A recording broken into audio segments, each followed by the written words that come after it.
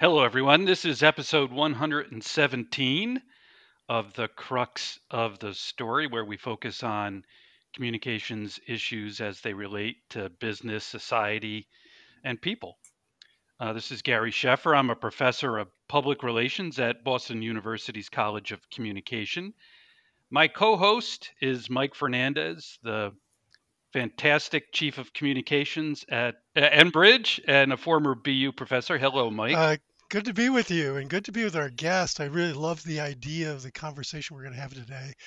I've often been frustrated as a professional in our business, depending on good communications, and all too often, other professionals seem to get by with cute and clever. I know that, in frustration with the work he saw in the profession 40 years ago, Harold Burson claimed that if what we do does not purposely change or sustain a perception, behavior, or business result, it's not communications, it's just noise. So the fundamental issue is, how do we connect with our intended audience? Exactly. And so it's really timely too, Mike. We're taping this a few days after Chiefs 49ers Super Bowl, and that Yeah. featured an ad about our topic today, which is attention. I don't know if you saw it, Mike. It was apparently produced by Martin Scorsese and for Squarespace, the website platform, and it was about Yeah. attention, about aliens invading the Earth, and everyone is has their head down looking at their phones, and the aliens can't get anyone's attention. And they keep flashing, and finally they flash onto the phones. Hello down there, we need to talk to you, right? And so it's a pretty timely topic, the topic of attention. As you say, we dedicate our professional lives as communicators to the creation of content that we hope will deepen understanding or persuade audiences and improve society. But if no one's paying attention to the content we create, it's really worthless. And the bad news is that, according to our guest today, increasingly people's attention is being quote unquote fracked by increasingly powerful systems that seek to ensure our attention is never truly ours. Our guest is Professor D. Graham Burnett, who asserts in a recent New York Times essay with a couple of his colleagues that the problem of flighty or fragmented attention has reached truly catastrophic proportions. He is part of a growing movement that is calling for a revolution to win back our attention, starting in the classroom by teaching attention as a subject. This movement is referred to as attention activism, and that is our topic, as I say, for this episode. Brief introduction of Graham. He is the Henry Charles Lee Professor of History and History of Science at Princeton University and the co editor of Scenes of Attention: Essays on Mind, Time, and the Senses. He also is the co founder and director of the nonprofit Institute for Sustained Attention. His most recent book is Scenes of Attention: Essays on Mind, Time, and the Senses. Graham teaches a course at Princeton University, The Attention Economy, and is involved in so many other efforts on attention restoration, I'm afraid to list all of them lest I lose your attention. In November, Graham and two others published the essay I mentioned in the Times, titled Powerful Forces Are Fracking Our Attention. We Can Fight Back. Since then, I've been wanting to talk to Graham about the attention crisis, and here he is today on the crux of the story. Graham, welcome. Oh, thanks very much. Hey, Gary, it's a pleasure to be here. Hello, Mike. Welcome to The Crux. Each week, two of the world's top communicators take you behind the scenes of the news of the day to explore the crux of communications that are shaping business, politics, and our daily lives. Hello, this is Gary Sheffer. And hi, I'm Mike Fernandez, and we're glad to be with you from Boston University. So, Graham, let's start here. How did you come to focus your research, writing, and teaching on the subject of attention? Well, let me start by just saying, I think anybody who's paying even the littlest bit of attention is attuned to the reality of this, if you want to call it crisis, right? I don't think I needed any kind of special insight to see how serious this issue is. And we're seeing people from all different walks of life and from all different backgrounds and committed to all different practices and professions speaking to this question with increasing force. The truth is, my own entry into it probably most closely linked to the arts. So I've been involved for a while with a super interesting contemporary art magazine and a collective of folks who were interested in shifting patterns in artistic experience. And I trained in the history and philosophy of science. And on the philosophy side, I've always had a strong interest in aesthetics. So the experience of beauty and the way philosophers have talked about the experience of beauty. And so for me, the primal scene for thinking about attention was probably that paradigmatic museum situation where a person stands in front of a painting and looks. And it's a kind of looking that is super interesting. And what do we hope happens at that moment where you put yourself in front of a work? And I was involved with a project, the Sao Paulo Biennial, a number of years ago, an art event down in Brazil.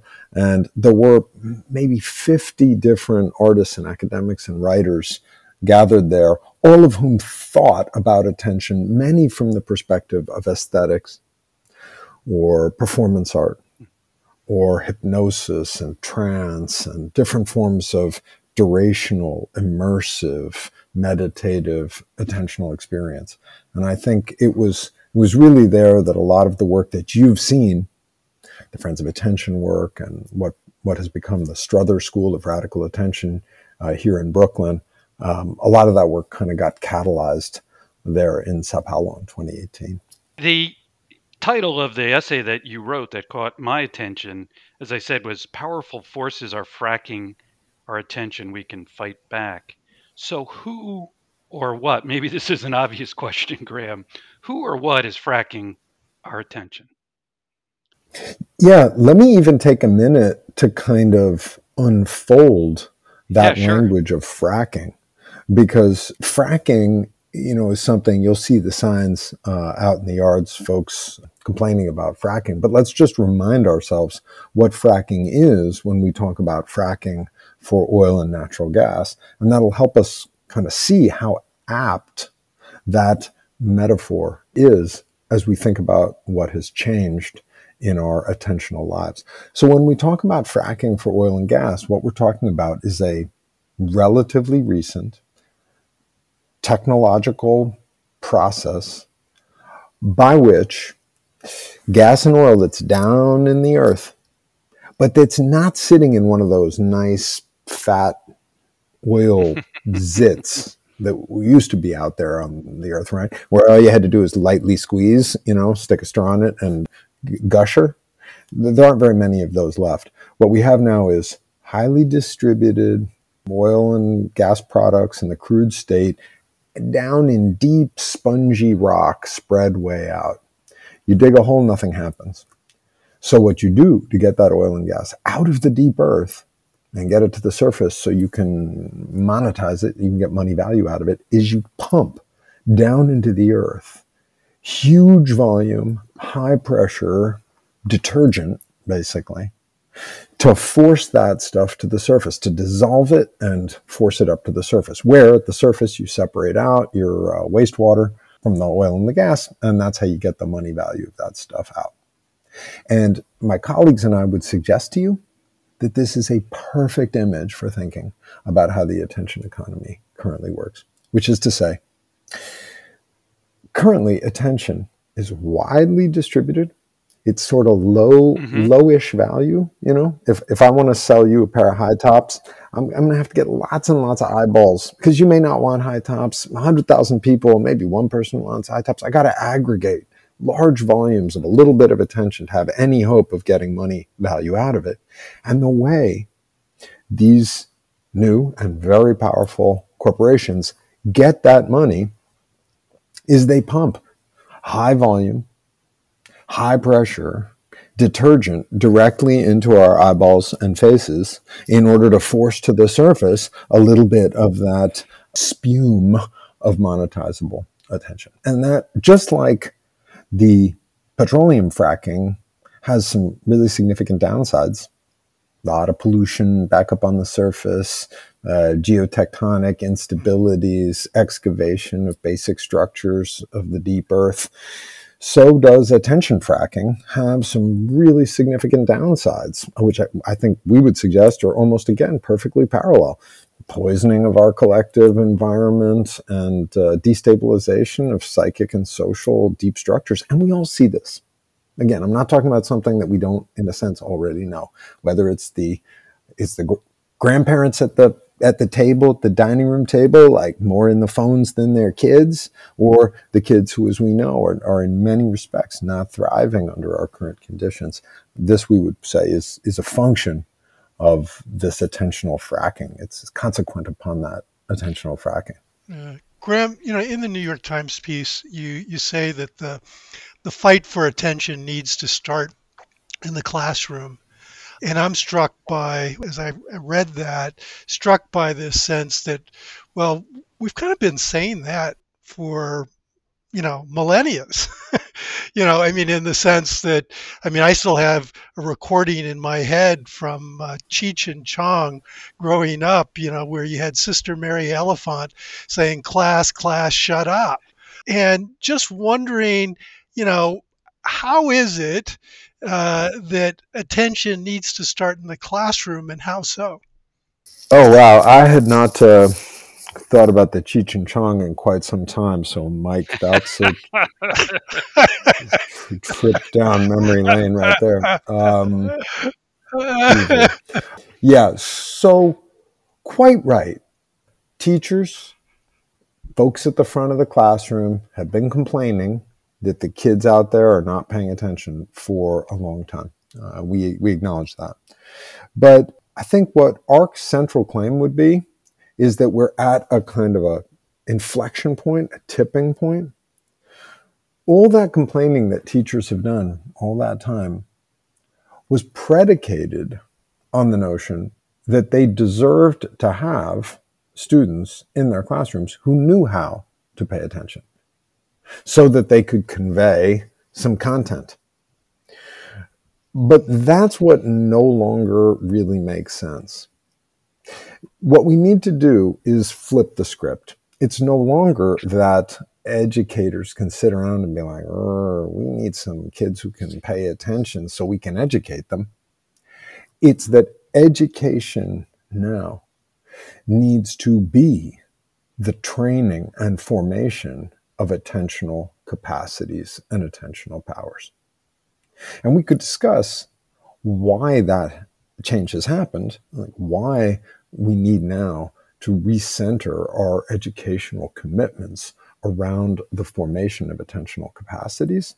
But, big picture as a historian, things change, and this is what has changed for us. Changed for us, of course, at least in meaningful part, because we now have a vast, heavily capitalized, and technologically sophisticated series of interlocking commercial entities which have focused their powers on the commodification of attention, which is to say, again, we have a $3 to $5 trillion per annum enterprise that is trying to get you to look over here for an additional 100th of a second because that eyeball time right over there is being aggregated and auctioned in a continuous off-screen arbitrage that is a vast revenue generator for a series of the 4 of the 5, I would argue, largest corporations by market capitalization on the globe at this time. And so we feel those effects, and those effects have had real consequences. Well, and in some ways, we've had this kind of marketing for a long time. I mean, if we go back decades, right? We had Vance Packer writing books and doing research about the power of marketing and what it's doing. And now it's somewhat magnified, right, with new tools, with the internet and so on, and the ability to frack, as you would say, to reach out, get, that one out of a million individual who they're trying to attract. Tools allow you to do that in a more sophisticated, more efficient way. And the thing that strikes me here is that we've always had this challenge. The tools have changed. And then I look at the students that we've seen at Boston University and other universities, and they will tell us when we survey Gen Zs that they really appreciate something that's authentic, and yet they give in to influencers through these new channels that are often paid by these marketers. How do you rationalize that? I mean, how does that work for these individuals, and how does that play into this battle for attention? Well, I feel like I want to go back to something you just pointed out, which is that in important ways, advertising and marketing are long-standing features of our collective culture. So this is another moment in which, if one wants to claim that there's something new that we have to confront, the onus is on the person making that claim to say, how is what we're confronting new? Okay, so I want to say two quick things about that. The first thing I want to say is that advertising itself is in some ways not actually all that old historically. It is itself already a relatively new phenomenon, which is to say, if I'm like going to the county fair and saying, hey, buy my chicken wings, or, that's not exactly advertising. Even if I put a sign out front and say, chicken wings here, delicious, that's hawking, that's selling, that's hustling. The moment in which we can see structurally that advertising has come into being is the moment in which you're actually selling access to the humans to whom someone wishes to convey a message. And as both of you, as people in communication, probably know, that phenomenon doesn't really get going until the early 19th century with the rise of the penny press, the inexpensive newspaper, a newspaper that's being sold for less than it costs to make the newspaper. The oldest newspapers people charged quite a lot for. They were only sold to people who needed specialized information about the stock market and whatnot, and there were no ads in them. It was more like a subscription service. Clever New York newspaper marketeer had a new idea circa around about 1805 or 1810, and basically began charging almost nothing for his newspaper and providing what was in effect a list of classified ads and charging the people to post the classified ads.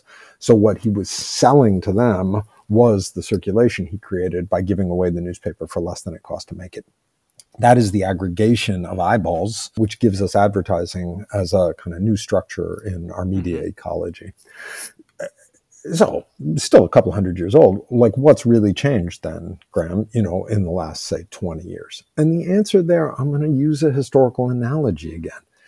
If we were talking about the period in the British Isles between, let's say, 1760 and 1860, and we were talking about textile production, making of cloth, you'd be able to say, look, people were making cloths in the 70s. They were making cloth in 1760. People had looms. They were in their house making some cloth. They would sell it. Some of them felt exploited. Some of them didn't. By 1860, you have these giant mills in Lancashire and other places. People still making cloth. They feel kind of exploited. The same stuff, different day, huh? Not really, right? The rise of steam power and the creation of power looms permitted the aggregation of labor under new conditions in factories and permitted production at a scale that was hitherto completely inconceivable. pushing out calico cloth by the mile. Very different than like some lady who's got a kid at her right and a kid at her left, sort of working on a home loom. The change in the world of advertising and marketing over the last 25 years is comparable to that change between piecework textile production and the satanic mills of Lancashire. It is a transformation in scale that is a transformation in kind. And if I can hit it just one more time, the humans who ended up at those power looms in Lancashire were the subject of a vast new experiment in just how completely and totally you could dehumanize people through a new form of technological exploitation. And the results of that were significant resistance, ultimately, because we see the rise of trade unionism and labor politics as a result of the factory system and the transformations of labor that were effected by those new technologies. And I'll put to you, my colleagues and I would put to you, that we are on the cusp of another revolution at that scale. And when you talk about the Friends of Attention, what is it that we want to do when we talk about attention activism? We want to hold space for the emergence of a social movement of resistance to push back against these new forms of technological exploitation that are manifest in the human fracking, because this is not sustainable. And we need to be able to get back some of what makes it good to be alive and what it makes it feel like we're flourishing. And that's what we're pushing for. Well, I want to return back to something that you mentioned as a response to my first question, which is the subject that it needs to be taught essentially is attention.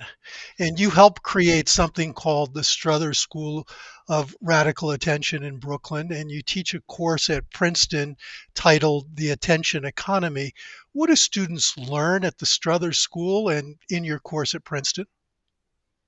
Great, yeah. Thank you so much. So Struthers School is a nonprofit in-person project, and for folks who are in the New York area, definitely check us out. It's a special spot. The Struthers School, created by the Friends of Attention, this coalition, focuses on one part of attention activism, what we call attention activism. So when we say attention activism, we divide that into three parts. We say attention activism is that movement of resistance to the exploitation of our attention. It's an effort to push back against the commodification of attention. And the three parts are: one, education, which is consciousness raising, right? Study. And that's what we specialize in at the Struthers School. So more on that in a second. Second part is organizing, which means basically coalition building, helping diverse groups of people see that they're kind of part of this movement, part of this fight. So that's organizing. And then the third part is what we call sanctuary, creating spaces which are sufficiently protected from fracking that people can reconnect with their attention and feel its powers and connect with other people through their attention. Okay, so what do we do in the Struthers School? We do classes, a bunch of different classes, and all of those classes focus in different ways on the history and practice of the senses and the cognitive powers connecting to the world. So to give you some examples, we have a class that's just about to start on attention and poetry. So it's really a class about a kind of slow reading. So it's a class that centers on the attentional quality that one brings to a poem or the reading of a poem. We have a class being taught by a senior Zen student, which is on the traditions of meditation and contemplation that characterize the different aspects of the Zen tradition. We have a class that's coming up on cinematography, filmmaking. But we read cinematography as a kind of choreography of attention. So what makes Martin Scorsese a genius is in part his sense of how to carry your eye through a scene to unfold a certain line of your attentional awareness in a situation. So we do all different things, but we return again and again to the theme and practice of attention, especially joint attention, where people pay attention to something together. It's interesting. Clearly, Graham, you're a skilled storyteller, right? And that is a way to get and keep people's attention. And we've been emphasizing, believe it or not, in the corporate world, storytelling, which it sounds kind of, when you work for a company that makes big, hulking pieces of equipment. But there is a story behind them, just as you told the story of the evolution of the textile industry and then the revolution against the mechanized nature of that and the exploitative nature of it. So I would love for the people listening, particularly the students, to listen to the storytelling aspect of what you're talking about and learn from it. It's really important. It's a lovely point, and it's true. I'm a big believer in narrative. In literary kind of theory, narrative often gets juxtaposed with description, right? So you have Right. narrative, which is kind of in time unfoldings, and you have description, which tends to be more temporally static and doesn't have a beginning, a middle, and an end in quite the same way. And so I would just add that even as narrative can be a very powerful mechanism for convening and holding human attention, one can learn quite a lot too about attention from practicing a certain kind of focused, radical, close description. So, to give you an example of one of the exercises we often do in the workshops that we run at the Strother School, we go back and get a wonderful book by a French author in the 1970s, a guy named Georges Perec, who did a book called An Attempt to Exhaust a Place in Paris.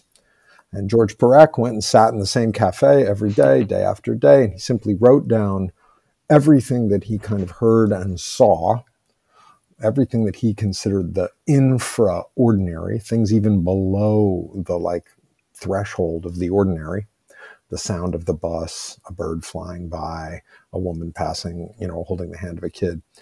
We consider this an almost a kind of liturgy of radical attention. So we read a little bit of that text together, we make small groups, and then we send folks out into the neighborhood where they are for 20 minutes, half an hour with a pencil and paper, simply to sit, adopt a location, and to attend, to keep all their senses on the qui vive, all their senses alive, and to jot down what happens. 20 minutes later, everybody reconvenes. And in an exercise that I find so beautiful and so poetic, we begin as a group simply to read around the circle, line by line, saying one line from your notes, one line from your notes, one line from your notes. And as we do that, it's almost like we weave those moments of individualized attention into a kind of a collective basket of the space where we were. You kind of feel the space, the place, the neighborhood, the block, the building sings, because what I saw, you heard, what went by me went by you a moment later. And there's a delicious and hard to describe, because it sounds so simple, experience of what the great political philosopher Hannah Arendt called world making, the actual collective activity of Yes. being in a shared world. And we think of that as not just good for the soul, good for our relations with each other, but it's also kind of politically important. It's a way of breaking down silos, because we have to be in a shared world if we're going to talk meaningfully about civic flourishing. Well, I'm glad you mentioned that. And you've just added to my reading list. Graham, I've got a couple things now to add to my night table. Politics and democracy. And I hate to bring us to that topic, but in 2024, we're going to have a couple heads of Major League Baseball team communications on in a couple weeks. And I'm sure even that conversation will somehow lead into politics. So I do want to ask you about what you wrote with your co authors in the Times, is that the fight for attention is at the core of the fight for democracy. And over the past 200 plus years, champions of democracy have asserted that individual and collective freedom requires literacy. However, with what you've described, information saturation, ubiquitous distractions, literacy as a priority must give way to intensity, the capacity for tension. What do you mean by that, Graham? You'll recognize that catchphrase that we need an informed citizenry. And we like to sort of come up alongside that by saying, there's an awful lot of information out there right now. It's not entirely clear that more information is going to solve the forms of fragmentation and political siloing that we confront. What we may need to think about is an attentive citizenry, meaning political community, friends who can look up from their phones together and see the world around them that they share and are practiced in that idea of attending together on stuff. So that sounds a little abstract, a little abstruse. And I feel like it's important to say that we feel that the work of attention activism is just getting going. And we don't have an especially strong specific political program, nor are we against technology. We are not just telling people to get rid of their phones. What we're after is much bigger picture than that. And I really want to reach towards your listeners right now and say this because it comes from the heart. The scale of what needs to change over the next 25 years is enormous. But we've seen enormous changes before. Let me use another historical analogy. You gentlemen, I'm not going to call you out, Gary, Mike, but you're mature individuals, and so am I. We probably remember back before the publication of James Fix's book, Running. Remember that book? It was a book called Running, which birthed an entire universe of ordinary people buying running shoes and starting to go jogging. I don't remember what year the book was, 74, 75, something like that. You and I will also then, Gary, remember that back in 1972, did ordinary people go to the gym? No. No, there were no gyms, right? There was no Nautilus, Planet Fitness, Equinox. Those things did not exist. The only people who went to gyms were people who were training to be welterweight champions and maybe some high school athletes. And they were also the only people who went running. Why am I saying this? In the last 35 years, there's been an enormous transformation in how ordinary Americans think about fitness, health, well-being.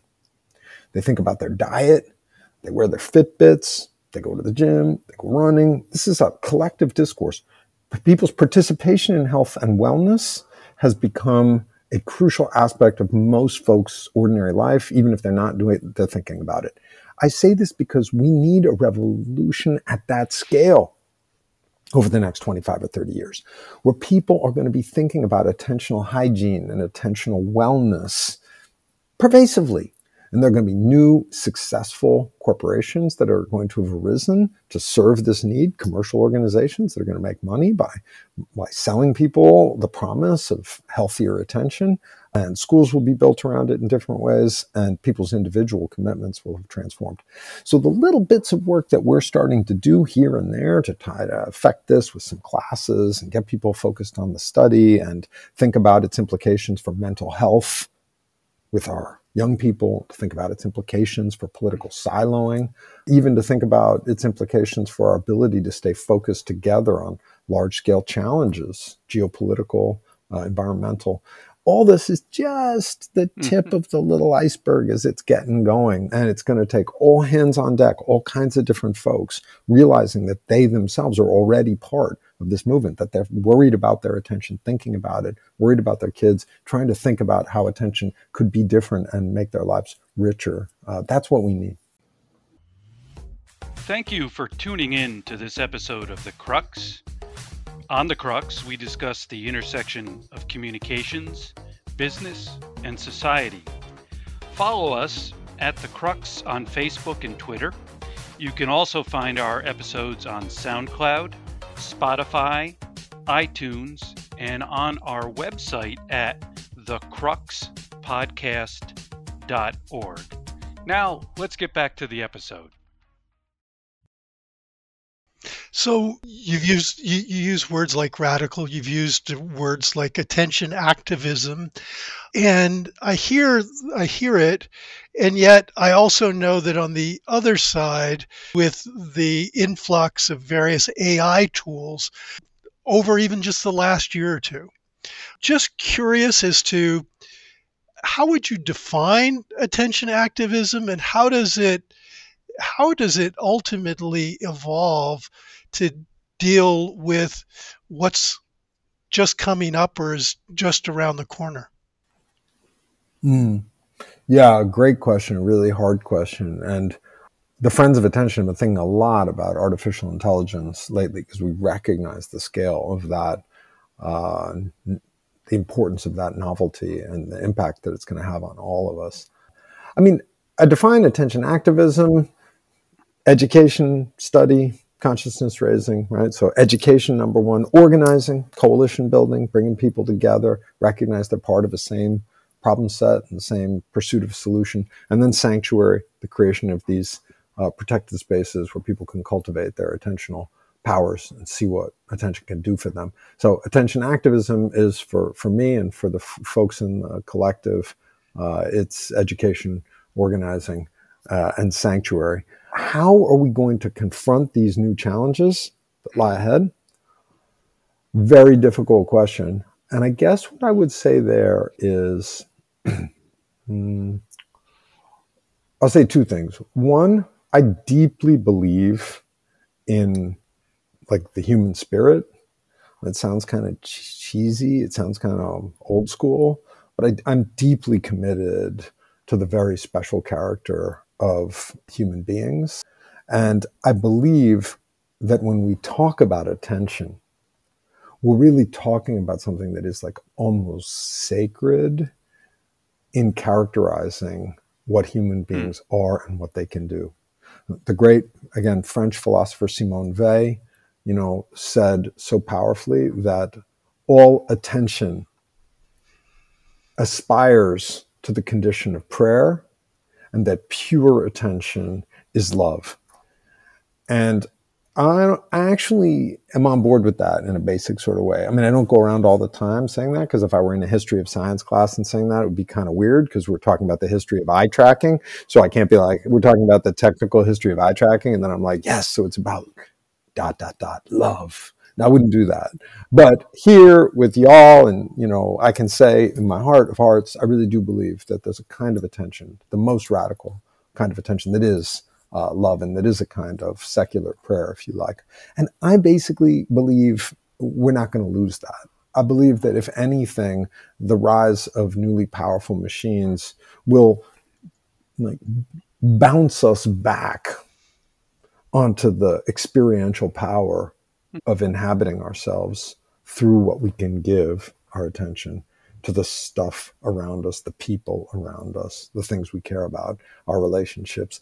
I believe that powerful as the machines get, and I'm already, like, I've written a couple of books, as you mentioned, and I mean, to be honest, I sit in my office surrounded by my books these days, and I'm like, another 5-7 years, you could get any of these books generated with a couple of keystrokes. So, this kind of bookmaking enterprise is not long for the world. I feel that for real.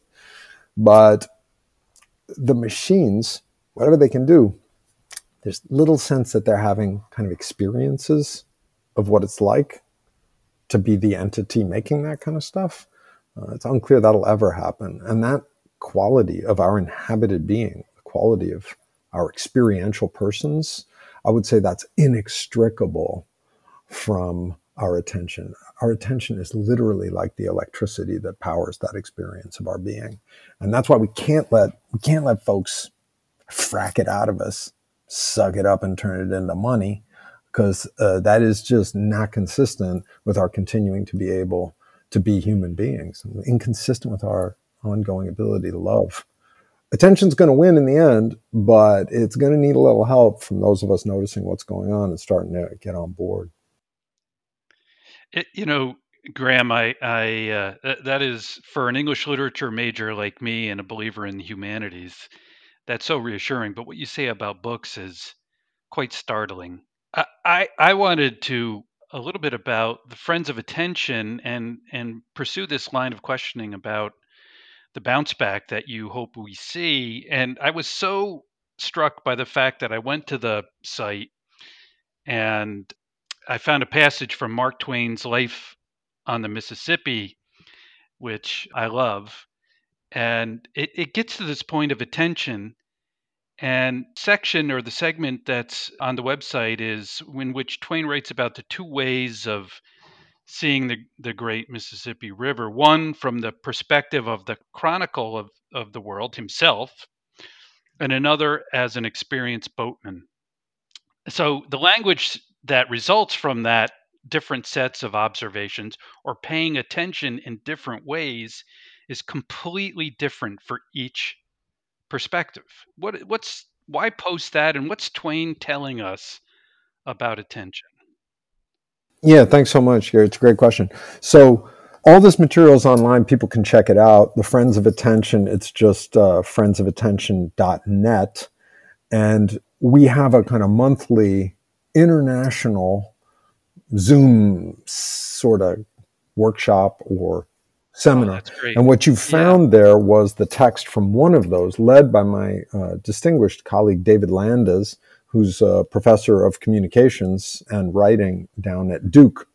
And he ran that session on the rhetorics of attention and used the Mark Twain bit on the ways of reading the river, to heighten our attunement to the way that our attentional capacities pass through our formation, what we know. So he was talking about how many different attentional modes are available to us depending on what we know and how we've trained ourselves and what we're interested in. So he put us through an exercise, which was a lot of fun, of trying to imagine different scenarios and then name the different kinds of attention that those scenarios require, so that we could sort of reconceptualize the vast array of different perspectives on the world in attentional terms. So we did that together for sort of 45 minutes. There's actually posted a chat thread of the dozens and dozens of sort of new forms of attention that we dreamed up Oh, in emulating Mark Twain's wonderful bit. And just for your listeners who might not have the text fresh in their head, what Twain describes is the way that his attention to the river was transformed by his training as a pilot. So what he learned to see as he was a learning to boatman. be Yeah. a boatman gave him a completely different topography as his eyes took in the river. And we love that idea that there are new topographies around us all the time to be revealed by our attentional modalities, training ourselves up. In a sense, you know how you think about multilingualism? I know how to speak a couple of languages, so I have a Hmm. wider vocabulary, I have a wider sense of all the things that are seeable because the languages provide me with a range of new tools for picking up the world around me. We would argue that there's a kind of multilingualism of attention, that you can think of yourself as acquiring different attentional idioms and deploy those as you move through the world to richer effect. Well, that's a great classroom exercise that for students. Thank you for. I'm going to steal that in some way in my teaching. The points that you make about attention and the fracking of attention that's being done. What is the responsibility, in your view, of those who are doing the fracking? In other words, the folks who are building these algorithms, the people who are making these devices, if there's going to be a revolution over the next few decades where we bounce back from some of that technology, what part should those companies play in it? That's a great question, and it links to larger questions about how social change happens and the nature of, if you like, capitalism. I guess what I would say is this: I tend not to think in terms of sort of bad actors. I'd like to be clear for your listeners that it's not as if I exactly want to paint a picture of a kind of dark paranoid conspiracy where there are folks in boardrooms kind of rubbing their hands together and snickering to themselves as they think about how to do damage to humanity or something. Again, I'd use a kind of analogy. Humans going about their business, getting, spending, buying, selling, individually trying to make their way and optimize their situation over hundreds of years, really significantly poisoned the planet. That's just real. I mean, you can like put a fishing line down in the middle of the Pacific and bring up a tilefish, and you can't really eat it because it's got like so much mercury in it that it's like imperiling to like a pregnant woman. So that wasn't any one particular, I mean, there were a few bad actors specifically doing this or that, but it's mostly just humanity going about its business. As it happens, we significantly poisoned the earth, and we're doing a lot of work now to try to walk some of that back. I would argue that external pollution is the precise homologue. It's exactly mirrored in what has happened with respect to our kind of internal psychological and sensory environments. Human beings going about their business, trying to like pay the bills, feed the kids, create new opportunities, have effectively made a world in which our internal environments are meaningfully being kind of poisoned by the dynamics of the attention economy. So we just have to try to do better by, one, believing in humanity, believing in the people, and believing that ultimately the only forms of real change that happen are when we come together and see that something has to be different. So again, I want to emphasize there's no tech fix for this. It's not like you could download a different app on your phone and suddenly you won't have a problem with the attention frackers. There's no pharmaceutical fix for this. It's not like you can just take a couple of pills and then everything's going to work either.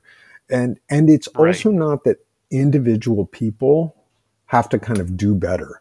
Like we're often told, oh, I feel bad. I used way more like my screen time than I should have. How did I go down that hole? I've been scrolling on TikTok for the last 4.5 hours. I hate myself. That was my fault. It's not an individual thing either. What we need here is collective action to change things. And the answer to like what the people who are in tech, what are their responsibilities? Hey, I mean, as many of them as possible, getting interested in organizations like the Center for Humane Technology, the work of Tristan Harris, reading some Tim Wu, reading some James Williams. There are a lot of really interesting books out there that are pushing this, and there are folks who are trying to develop sort of codes of conduct and ethics that folks can sign off on in programming and resisting, the cultivation of dark patterns in various user interface and user experience structures. All that's good, and I'm in favor of all that. But that stuff's not going to fix anything. We need legislative action. We need litigation.